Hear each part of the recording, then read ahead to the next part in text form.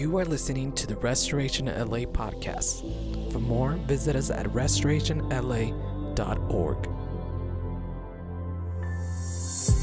We are a part of something bigger than ourselves. We are connected through authentic partnership with this beautiful thing called the church. How many of you are thankful for the church? She is the only thing that Jesus is building. The only thing that Jesus is coming back for. She is precious, and we are a part of that. And she is not perfect like any family. Oh, thanks, Sharon.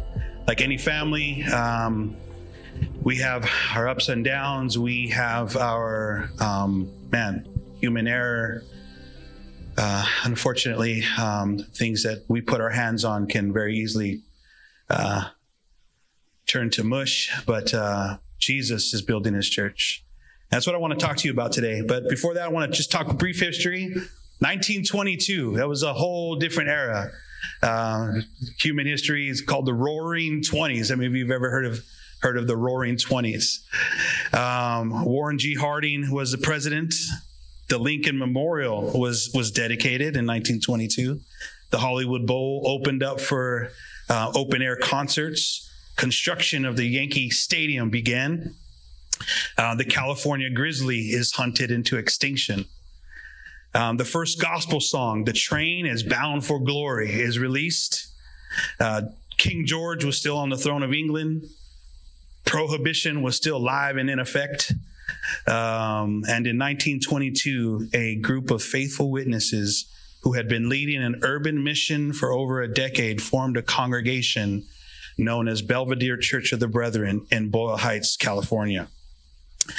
In the dash between 1922 and 1946, there were two world wars that absolutely ravaged the globe. There were the Great Depression that hit our nation and others as well. Then we skip to 1946. 1946, Harry Truman was president. Tide laundry detergent was first introduced. The first baby boomer was born in 1946. The first assembly of the United Nations met in London. Dolly Parton, Linda Ronstadt, Barry Manilow, Eric Estrada, and Donald Trump were born in 1946. My favorite was Eric Estrada from Chips. Baseball's opening day in Boston featured the Braves and the Brooklyn Dodgers. Jackie Robinson debuted as second baseman for the Montreal Royals. Desegregation was ordered by President Truman for all U.S. forces. The Philippines became a sovereign country. The first mobile car-to-car telephone conversation took place. That is crazy. In 1946.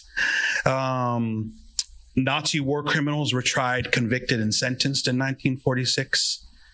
And the Belvedere Church of the Brethren, formerly in Boyle Heights, became Bella Vista Church of the Brethren as they moved into a new building that they erected in a new ethnic transitional suburb called East LA, also known as Bella Vista. In the dash between 1946 and 2010, there were, in each generation of Los Angeles had experienced riots. There was the Zoot Suit riots, the Watts riots, the Rodney King riots. The Cold War started and ended. Two Middle East wars had begun and become ceasefires eventually. The U.S. was attacked for the first time by terrorists on its own soil. And two great recessions had buckled the U.S. economy twice. And then 2010, Pastor Gilbert Romero, my father, chose to retire from pastoral ministry, and the church that Vanessa and I were planting along with our children, the Martell family, and some here with us today, merged with the few congregants who chose to stay, and Restoration Los Angeles was formed. The one thing that has stood the test of time throughout the 100 years of history of this church is that Jesus has been faithful to his church. Jesus has been faithful to his church. Church buildings have come and gone. There was this, I won't give it away, but you'll see some pictures of this old brick building in Boyle Heights, and then you'll see the framework of this building being erected. And my great-grandfather used to tell me stories about how they would get these big beams. He was an engineer, a train engineer. And anytime he saw lumber, he would stop the train just to get wood because it was right after the war and it was really hard to come by. And so, but church buildings come and go. Pastors come and go. Even patriarchs of churches like my grandparents, Ralph and Lucille, who were in this place, and people like Grandma Butch, who you wouldn't know, but she is also known as Bubblegum Grandma. She had a purse of Hubba Bubba bubblegum that she passed out to every kid. Dr. Evelyn, who I talked about earlier, and Luis Lopez, and I mean, just so many more. These faithful saints have come, deposited wonderful deposits, but also we see those times pass. And I believe there'll be a time when this generation, if the Lord tarries, will pass. But in the end, it'll still be Jesus, because Jesus is faithful to his church. How many of you believe that?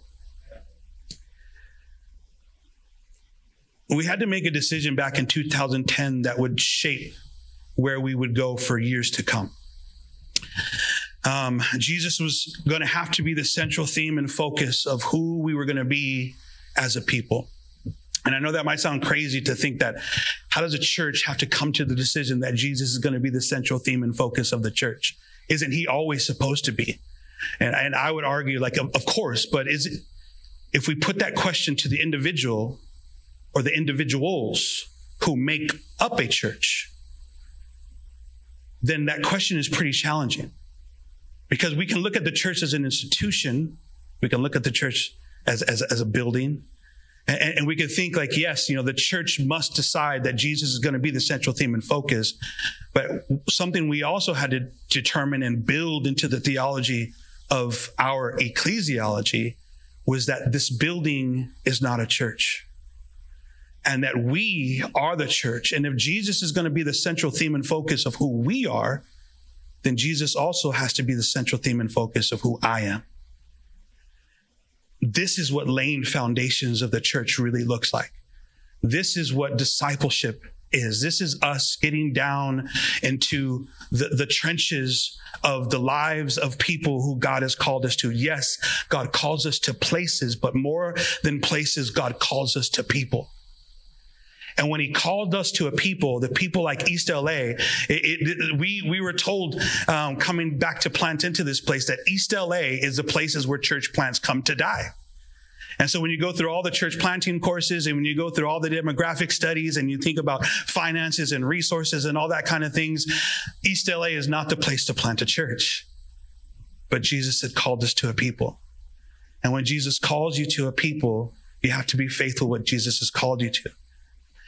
And knowing that God has called us here, we knew that he had to be the foundation of all that we were going to be doing. Placing Jesus in his rightful place is the only way to ensure that we were going to stand on a firm foundation.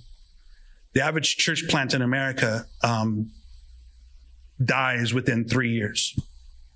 And that's a sad thing, too, if you think about it. And there's all kinds of,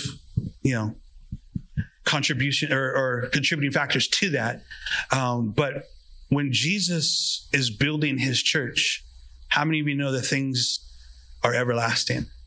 And how many of you know that things are eternal? We're not just building, for the generations. We are building eternally. And knowing that Jesus is a central theme and focus, he is the true rock. He is the true foundation, a firm foundation for the church. When you look up church in the dictionary, it reads like this. The noun is a building used for public Christian worship, a place of worship, a house of worship, more particularly a Christian organization, typically one with its own clergy, building, distinctive doctrines. This is the noun of the church. How many of you know the church is so much more than that? How many of you know that you're so much more than that? Then you get into the understanding of how denominations and ecclesial communities are formed. the hierarchy of clergy of a Christian organization. We see the Roman Catholic Church, the High Church, the Church of England. Then you see all of the Protestants or the protesters who wanted to break away from all of that hierarchical church and to be free to worship Jesus. And then, denominations are formed and shaped, and all that we see across the globe when it comes to denominational church and all the flavors of Christianity that you can find. The English word for church does not come from the word ecclesia or even the Spanish word that we use, iglesia. The English word for church, it comes from a word, kuriakon, which means dedicated to the Lord. So when you think of church, the word church, it's dedicated to the Lord. And so this word was commonly used to refer to a holy place or a temple, right? So this place was dedicated to the Lord. In Matthew 16, we actually see this word. And this is where we're going to rest for a little bit today. And I'm supposed to be kicking off a series today on Jesus because we are in our God series, God the Father and God the Son.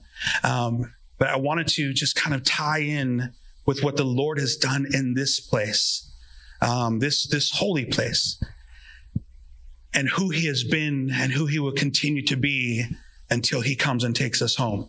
Amen. So here we are, Matthew chapter 6, verse 13 says, when Jesus came to the region of Caesarea Philippi, he asked his disciples, who do you say the Son of Man is? Or in common terms, who do you say that I am? Who do you say that I am? And they replied, some say John the Baptist, others say Elijah, and still others, Jeremiah or one of the prophets. Clearly, the culture was confused about who Jesus was. The religious culture of the day was confused about who Jesus was because they had no revelation. There was no revelation that Jesus was the Son of God. There was no revelation that Jesus is who we are about to be, who is what is about to be revealed to us shortly. Verse 15, Jesus says, okay, and that's good. That's who they think I am. But what about you, he asked. Who do you say that I am?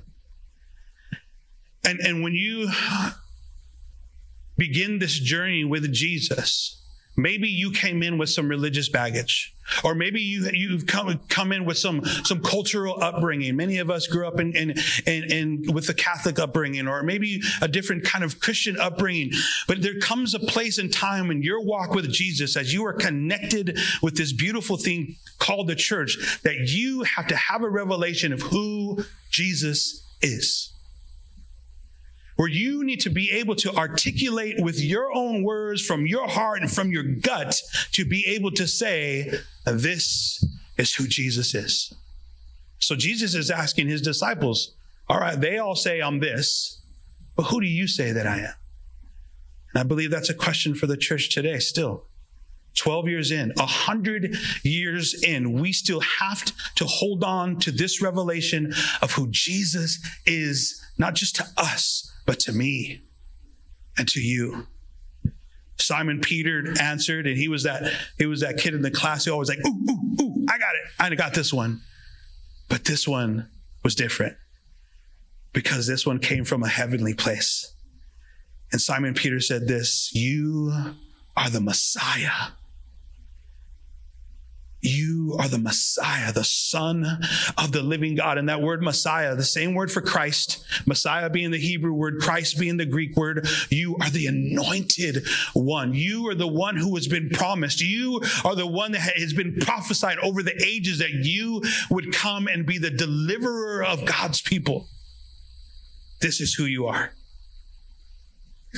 In verse 17, Jesus replied, blessed are you, Simon, son of Jonah. And just recognize the name.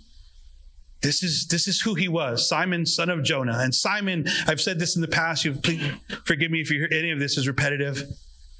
But we're laying foundations this morning. Is that all right? That word Simon means reed.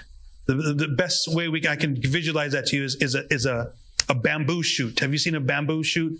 When the wind blows, a bamboo goes like this. Right? It's unstable. It's not really firmly planted. And when the wind blows or someone comes and moves it or knocks it, you can go into a bamboo field and essentially like knock it down, with your arms. I mean, it's not firmly planted. This was Simon's name, right? Unstable one. Can you imagine having the Hebrew names meant something? We've learned that in our series last month, of Yahweh. Names mean something. Simon's name. Can you imagine his mom calling him, "Hey, unstable one"? That's how the biblical times they name their kids off of, like, "Hey, you who doesn't like to get up, you who forget to take out the trash." Vanessa, our son Jordan, I don't want to embarrass you, my boy, but our son Jordan has always just flowed to his own deal, right? Like our family's we're spazzes, like it's the Romero side, but we're always, and Jordan just real tranquilo, right? He just flows. And Vanessa's like, I should have named him something else because he just flows like the River Jordan. He just flows like that. And we're all just spazzed out. But names mean something. Messiah. It's a game changer. Messiah is a game changer. That name was only allocated to the one who would come. I mean, honestly, in his day, this is heresy. For him to call Jesus a rabbi who is really not affirmed by the religious establishment is being called the Messiah. And Jesus says, "Blessed are you, Simon, the one who is unstable, son of Jonah, for this was not revealed to you by flesh and blood." You didn't learn this from books. You didn't learn this, wasn't passed down to you by someone here on earth, but from my Father in heaven. This is revelation. Can you say revelation? This is revealed to you by God. Verse 18, "And I tell you now that you are," and this is transformation here, friends, "you are Peter." Instantly gets a new name. How many of you love that about being adopted into the family of Christ? You get a new name. You get a new identity. Maybe you were formerly the one who was unstable in their ways, but now you get to be called Peter, or the word is Petros, meaning the rock. Going from being unstable to being a firm place, firm in his ways. Petros, Peter. And on this rock, listen, friends, Jesus says this, "On this rock, I will build my church." On this rock, I will build my church. Listen, friends, this is the first time we read the word church in the New Testament. And that word church, that word that we see there is, listen, friends, this beautiful thing that Jesus came to establish on the earth. And here we are, and we get to be a part of this thing. And my question has always been throughout this 12 years that I've been leading is Jesus leading his church, or building his church? Because I'm telling you, there's so many cultural pressures, even in the religious cultural pressures, to put our hands on things and to do things that are popular, and to do things that can create rapid growth, and to be one of those chia pet churches. And if you don't know what a chia pet, I'm just dating myself. A chia pet was like this little animal, and then you put this Miracle Grow stuff on it, and then overnight it would pop up like a plant would be like. It'd have this herbal afro on it. It was like the funny thing, it was and it had this chia. I don't know if you remember. It was so. This is. But listen, friends, there's things like that the church can grab a hold of and use to grow the church, and we can see wide growth. But friends, the depth is shallow, and if we're going to build on the foundations of Jesus being the chief cornerstone, Jesus being the only foundation. Listen, friends, Jesus has to be the one building the church. It's his job to build the church. It's our job to make disciples. My friend Tyron Daniel says what's amazing is that the church wants to build a church, and we want Jesus to disciple the nations. He has commissioned us to do that very thing.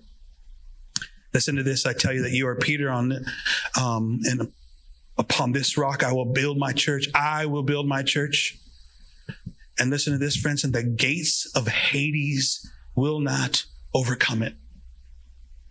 The gates of hell will not overcome Christ's church. So what about the churches that get taken out? Now, listen, friends, there's all kinds of contributing factors to why some churches close their doors. And we are not called to be judges and juries of any of that. We are called to be faithful witness to what God has called us to. And I think we should mourn when we see churches close their doors. We should mourn when we see churches collapse or another leader fall and all the stuff that we are seeing happen around the world. But listen, the church that Jesus is building will not fall and will not crumble. And we have to determine in our hearts that this is the church that we want to be a part of. We have to determine in our hearts that we are going to be the ones who are going to grow deep roots into the foundations of the church that He is building. Not this fleeting church, not this transitional church, they tell me the largest church in the world is the traveling church. Because there's a huge portion of the church that doesn't want to lay down roots. And I'm telling you, like a family, we have to bear down, hunker down, and grow deep roots, because I'm telling you, this is the only way that we are going to see generational changes in places like East LA. I was speaking to a couple of friends of mine who lead churches in inner cities, and we're just talking about like the dynamics of inner city ministry. It's hard. It's hard to build in places like Chicago. It's hard to build in places like Los Angeles, East Los Angeles, because these communities are so transitional. Like the people that I grew up with in this community aren't here any longer, except for Mr. Lopez and Richard. I mean, Mr. Lopez has probably seen this place transform like you wouldn't believe. I mean, my family has only been here since the 80s, but the people I grew up, why? Because what happens is, I mean, when you start making a better life for yourself, you want to get out of a place like East LA. And it's not a knock on the place that we have been called to this place. We've been called to minister to the people that God has called here. This is what Belvedere Church of the Brethren started doing before 1922, when they were an urban ministry in downtown LA. And so, and then when 1946, when it was placed here, East LA was the growing new hip suburb of downtown LA, where the Greeks were and the Hispanics were and Filipino communities. And man, I mean, if you go and see all of the ethnic cemeteries that are in East LA, the people groups, I mean, it's just rich in history. I mean, this is just a plethora of all these cultures colliding. But even in that transition, the church has to remain faithful. Because if Jesus is building His church, then Jesus wants there to be a vital, thriving church in a place like East LA. We've seen churches come and grow. We see churches outgrow East LA. And I'm telling you, friends, if it's God's heart to plant churches in every town, city, and village, then the church and East LA needs to build firm foundations. And I'm not saying, hey, you need to sign a contract and you guys got to stay here for life, right? Blood in, blood out. This is East Los. So,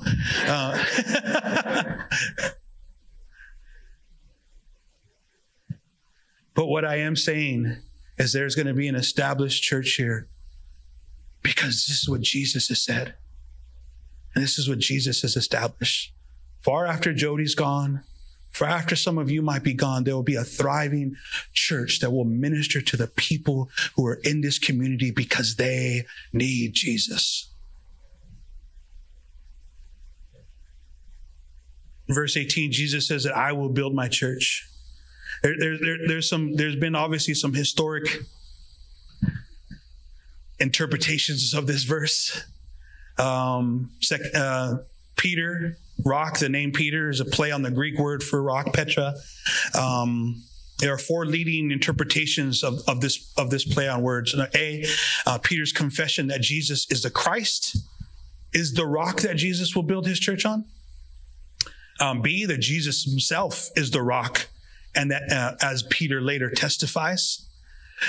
C, Peter as the representative of the apostles is a foundation in the church, as we read in Ephesians chapter 2:20.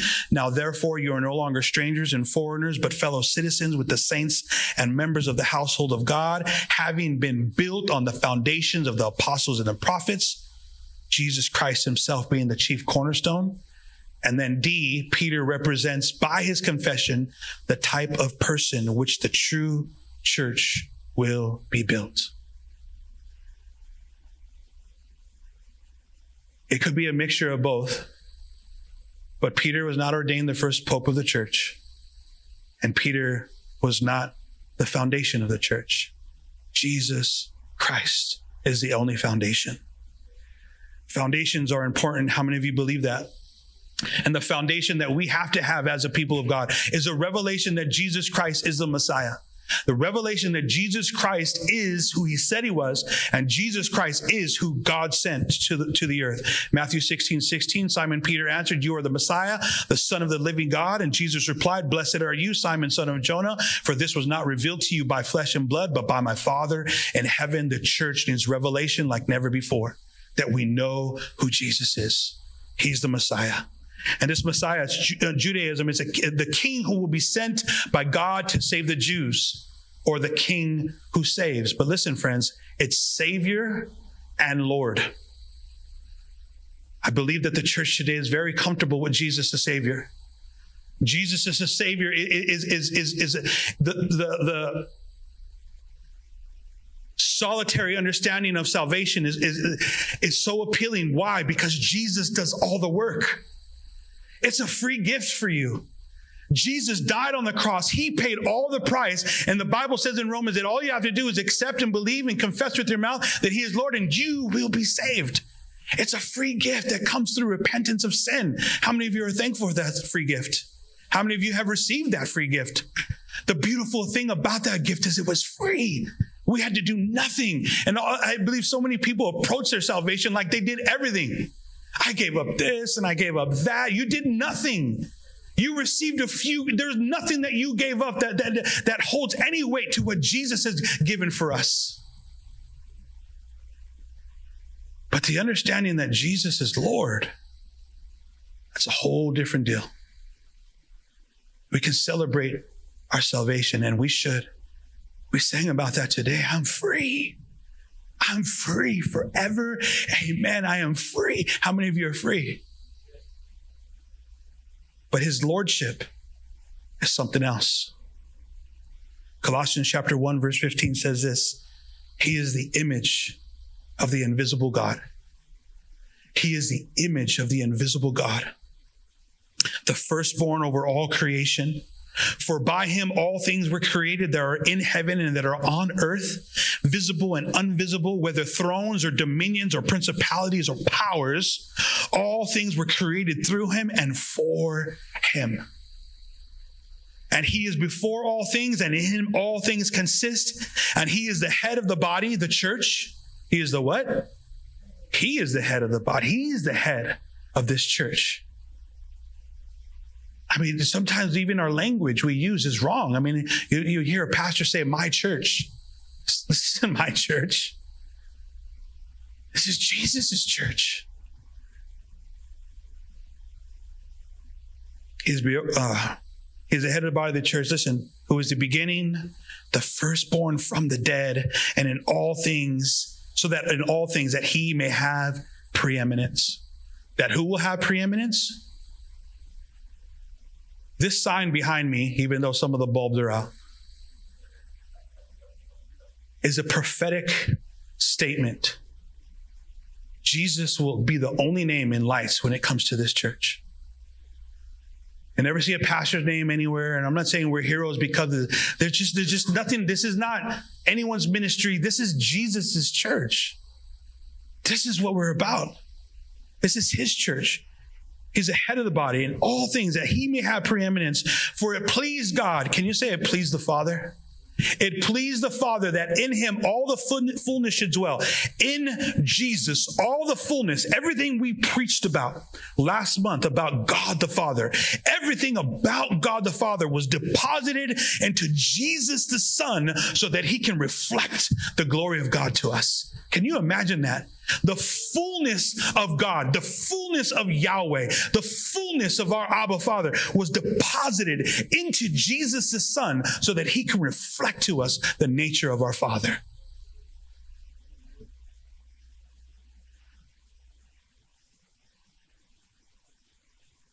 And by him to reconcile all things to himself, by him, whether things on earth or things in heaven, have been made peace through the blood of his cross. And you, listen, church, you who were once alienated and enemies in your mind by wicked works, yet now he has reconciled.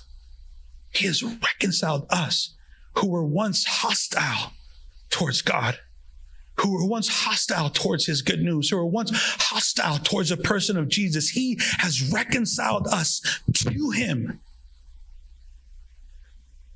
Sorry, I'm getting excited. I lose my place every time I do that.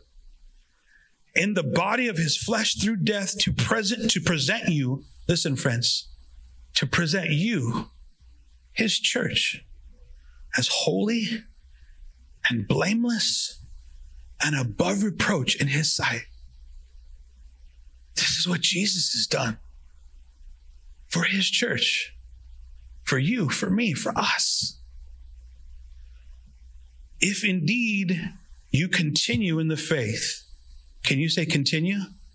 If indeed you continue in the faith, grounded and steadfast, and are not moved away from the hope of the gospel which you heard, which we preach to every creature under the heaven, for which I, Paul, became a minister. You see, friends, the church doesn't last 100 years without saints enduring. I thank God for the faithful saints of Bella Vista that held on. When my father decided to retire, there was only 3 of them who really wanted to stay with us. There was just a group of people who loved my dad. But the saints who held on, so that we can be here today. The saints that made the move from Boyle Heights to East LA so that this congregation could carry on with the mission of Jesus Christ. The saints 2,000 years ago who were persecuted and crucified and boiled and killed and murdered for the sake of the gospel. They held on so that we can be here 2,000 plus years later to represent this same Messiah that they were willing to die for. This is the church that Jesus is coming back for.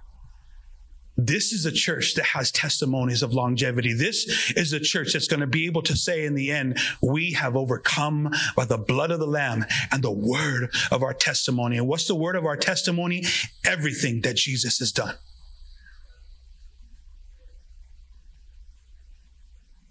The church that Jesus is building recognizes Jesus' rule and reign as king. And again, I need to break the concept in our heads that we have to recognize Jesus as king. No. The church that Jesus is building recognizes that Jesus rules and reigns as king. That means over your life and over mine. But does he? Is he king? Does he rule and does he reign? Does he have say over every aspect of your life like he has over every aspect of this church? If Jesus wants to change the worship, he can change the worship because he is king. If Jesus wants to change the pastoral leadership in the life of this church, he can because he is king.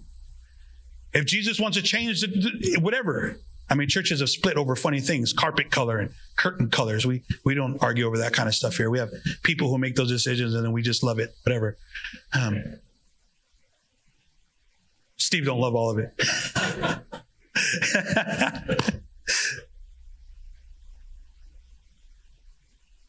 But Jesus has say in all of it. But does he have say in all of it? Because that's a church that he's building. Peter said, you are the Son of the living God. Peter said, you are the Son of the living God. Jesus replied, blessed are you, Simon, son of Jonah, for this was not revealed to you by flesh and blood, but by my Father in heaven. If Jesus is only Savior, listen, friends, then it becomes all about us. If Jesus is only Savior, then it becomes all about us. I was talking with the Hunters about this, about some children's curriculum that's really not doing good for churches today. But it's about moral therapeutic dietism. I mean, it's just about living a moral life and being good people and just having this personal God who blesses me, who does the things that I need. And it's reflected in our prayer life. Lord, do this for me, do this for me, do this for me. When Jesus is only Savior, it's all about us. When Jesus is Lord and we have a revelation that he is Messiah, and it's all about him. He's the king. What he says goes. What is the church's response to this today?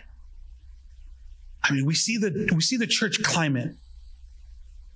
But let me make this even a little more personal. What is our response to this today? Because we don't get here 100 years later on accident. Some people held on, right? Some people have held on.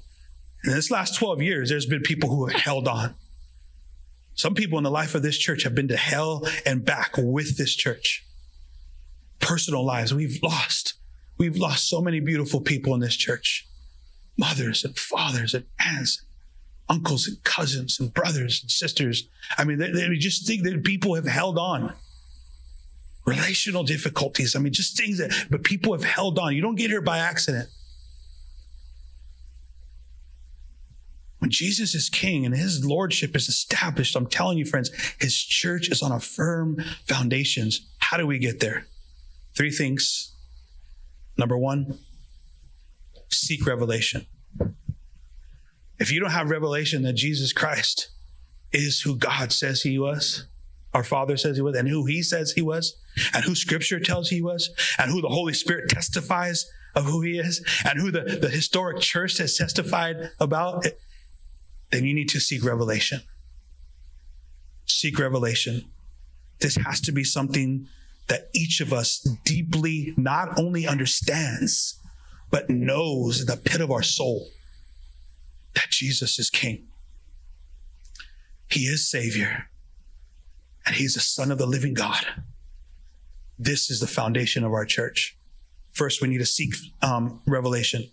Second, we must submit ourselves. So we're going to use S's today. Submit ourselves. So we seek revelation of who he is. Second, we must submit ourselves what? To the rule and to his rule and to his reign, which means to his will and to his ways. This is how we lay foundations. We submit ourselves. So we seek revelation. We submit ourselves to that revelation. And then 3 is stand. The church needs to stand up again. The church is not some worn down institution, just kind of limping along, just holding on. And I don't know if you've ever, I mean, it's not a pretty sight. I mean, have you ever seen like one of those boxers who just tries to box too long? And he's in the ring and you're like, what is he doing? Like he shouldn't be in there. Like, I mean, Foreman was fighting late. I mean, Holyfield was fighting late. I mean, some of these dudes just were fighting way too late. I mean, Tyson and Roy Jones Jr. were in the boxing ring, and these dudes are like, like, I mean, obviously I could do no better. Both of those guys would. But I mean, just glimpses of their former glory, right? I mean, Tyson still looks like a beast, so I don't know. But you're like, what are they doing? It's not the why. Oh, don't do that. And sometimes there's a view of the church like this. What is she doing? Oh, God. Pobrecita, look at her. That's not Jesus' church.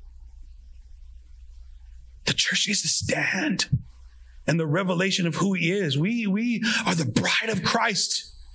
I want you to think of that image of a bride. She's beautiful. And yes, she is dolled up and she's pure and she has this beautiful gown on. But but she's also the army of God.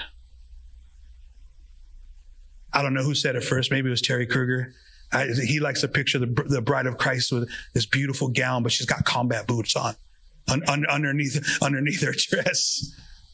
I kind of like that too. But she's strong. And Jesus told Peter after this revelation, the gates of hell will not prevail against Jesus' church. And this is what this means to you, church, because you are the church. The gates of hell will not prevail against you. Against you.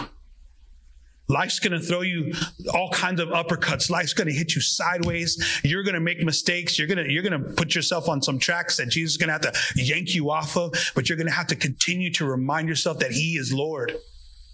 And you're going to have to stop falling into those old patterns that he is not Lord and start living more on the pattern that he is Lord, because it's in that place that we stand, friends. It's in that place that we fight from. It's in that place because we're standing on a firm foundation that he is king. There's no other place for us to stand if we're going to last. It's the foundation of the revelation that he is Messiah, both Savior and Lord. If you believe that, you can say amen. Revelation chapter 2, you'll read, I read Revelation 12 earlier.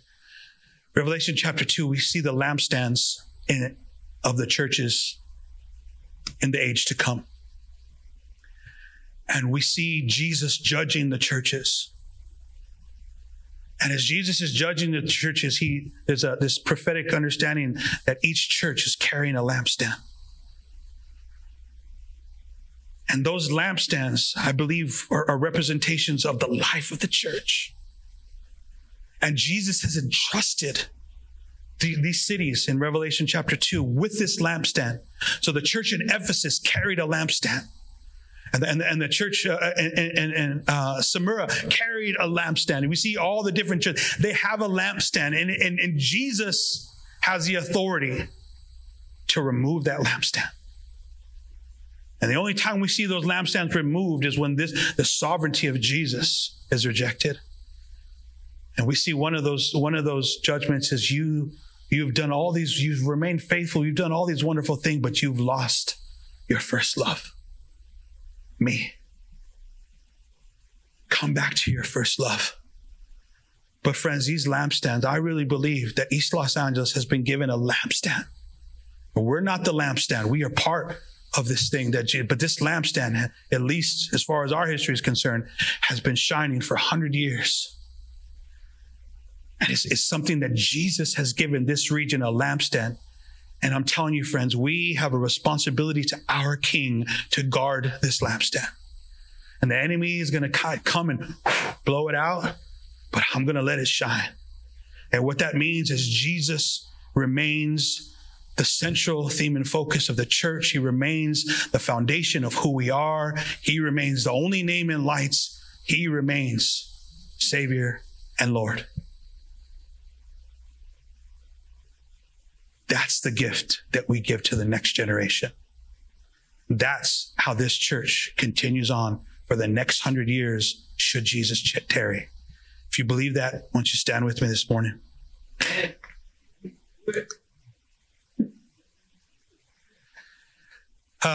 I'm going to keep you about 7 minutes longer today because we got a slideshow to show you.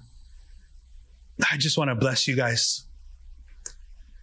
There's something beautiful about the church family, and I kind of think of it like Hispanic family. It doesn't matter when you join the family, you're family. Even if you just got here today, right? You're going to get an extra bowl of pozole. You're going to get 5 more tortillas. It doesn't matter because you're family. You're here. That's it. You got to eat. So I want to bless you. And I want to thank you, whether you've been here 2 days or you've been here 12 years, or you've poured foundations since the 80s, whether you've been in this community since the 50s. I just want to bless you all and thank you for everything that you have contributed to this beautiful gumbo that is Restoration LA today. I know that's not a Mexican term. More be like a molcajete, right? Like where you got everything, the chorizo and the asada and the shrimp, whatever. Lord, thank you. thank you for what you're building in this place. Lord, thank you for the lives. Thank you for the salvations. Lord, thank you for the rehabilitation that has happened in this place. Thank you for the baptisms. Thank you for the restoration of families.